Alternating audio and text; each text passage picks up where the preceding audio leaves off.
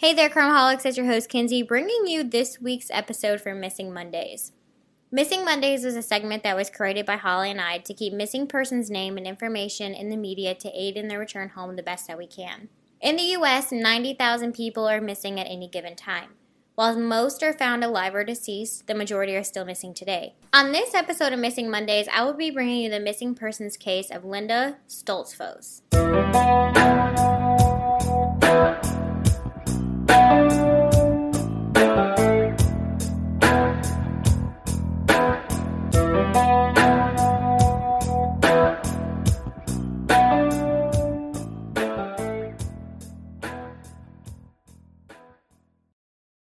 On this episode of Missing Mondays, it is a little different than most missing persons cases that we cover.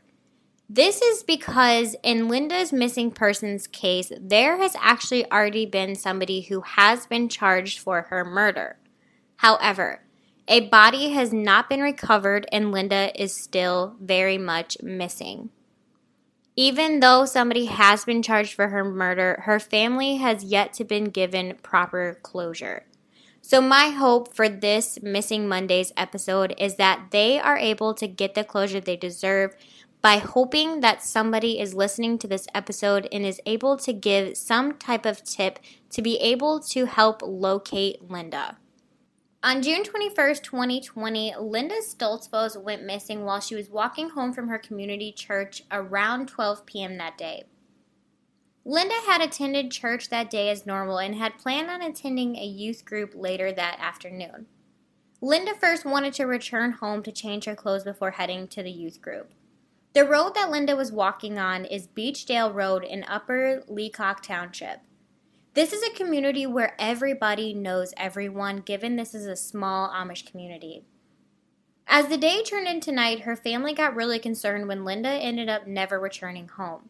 Her father went into her bedroom and noticed that Linda's clothes for her youth group were still laying out in her room, and right then he had a gut feeling that something was wrong, given that Linda always changed her clothes after church when she would attend the youth group.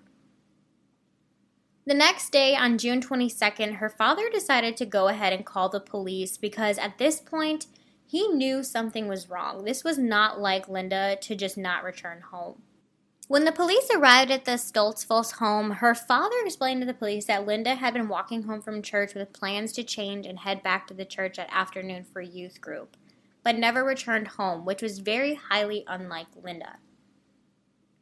There is a very large stigma when it comes to Amish men and women running away when they turn 18. And from what I read, this stigma is that because they have lived such a strict lifestyle, once they turn 18, they are ready to go out into the world, they are ready to experience different things, and they end up just leaving their community. And this is what the police felt, that Linda had possibly just chose to walk away. But her family was dead set that this was not Linda. She would never just choose to run away and never come back. So the police needed to take this seriously. And they did just that. Right away, they started going around to the community and talking to the other neighbors to see if anybody had seen Linda that day or if anybody knew where she was heading.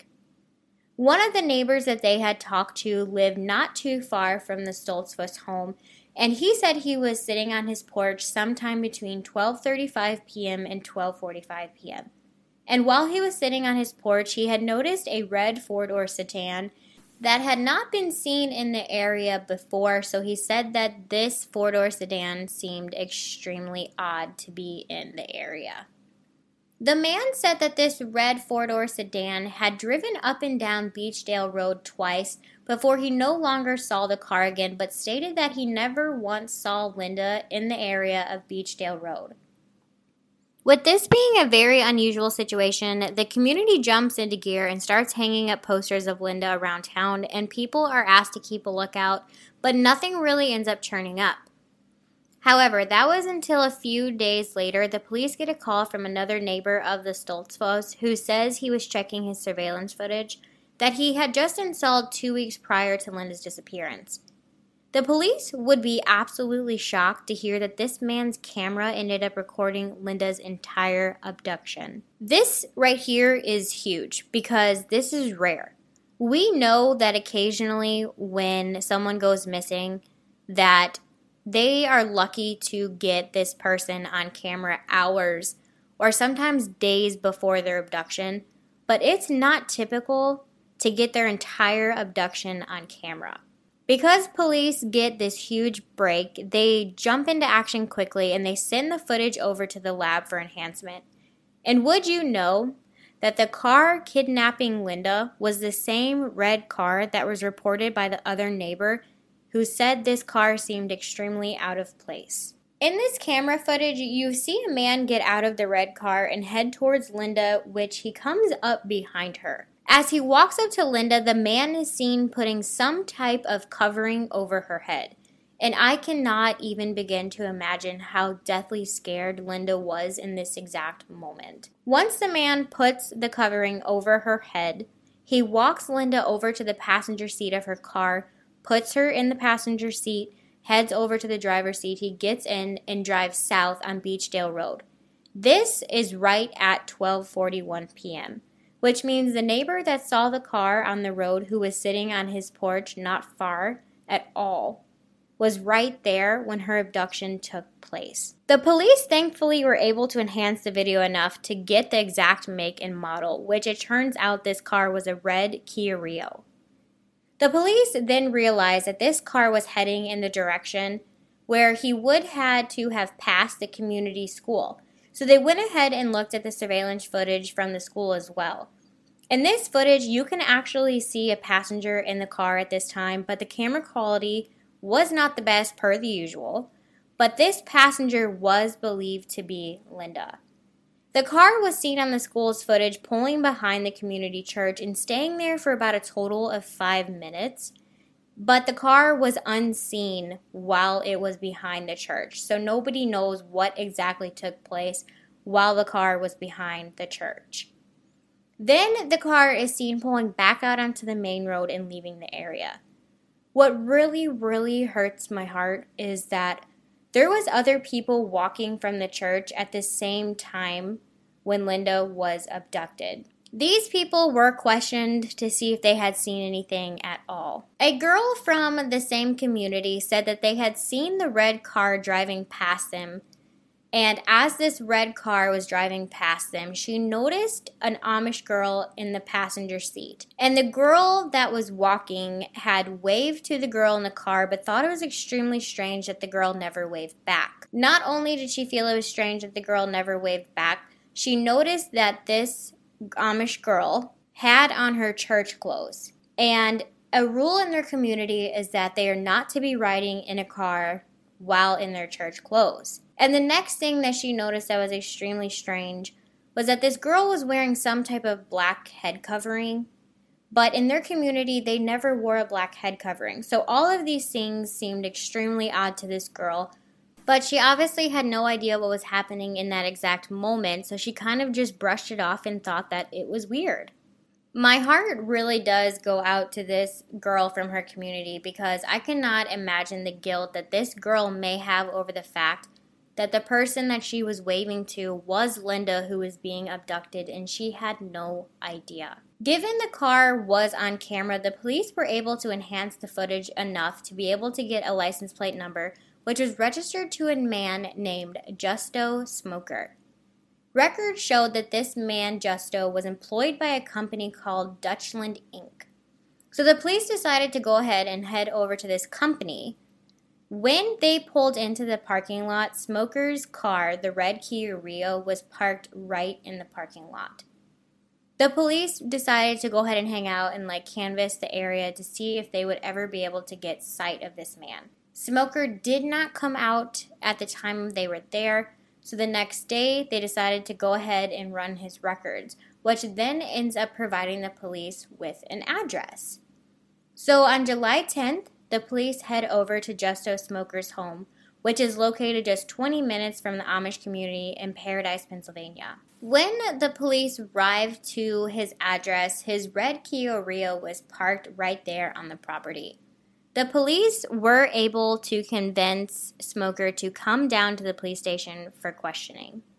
The police obviously know that this man has something to do with Linda's disappearance, so they cut right to the chase and they say, "Do you know or have you seen Linda Stoltzfus?" And of course he says no, he's not seen her, and no, he's never been to the area.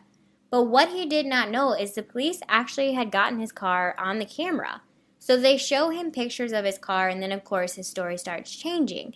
And he says, well, yeah, occasionally I do drive the back roads, but still swears up and down he had never seen Linda before. And before I go any further, I just want to backtrack just a little bit. On the same day Linda was abducted on June 21st, 2020, a man had called the police to report a suspicious vehicle right before Linda was abducted. The address where this report was made was not far from where Linda was taken. So the police decided that they were going to go ahead and go back to the property where this report came from on the very same day Smoker was at the police department being questioned.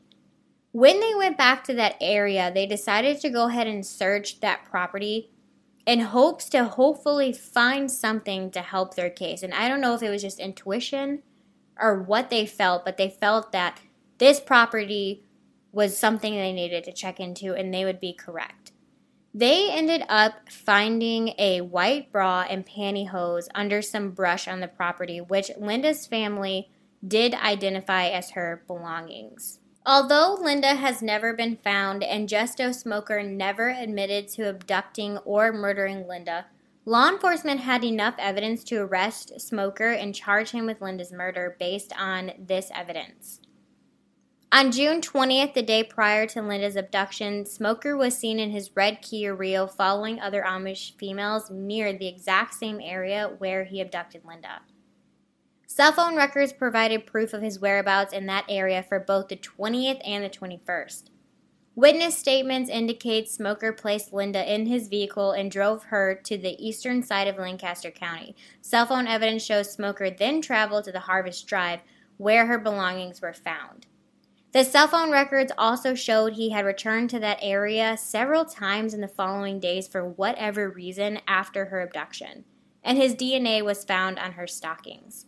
Furthermore, police stated that they observed that Smoker had thoroughly cleaned his car of any possible evidence, and he had even discarded his floor mat. And lastly, shopping records showed that Smoker had recently purchased gloves and shoelaces, which they were believed to be used in Linda's abduction. So again, although somebody has been charged with Linda's murder, she has not been returned to her family or located, which means she is still very much a missing person.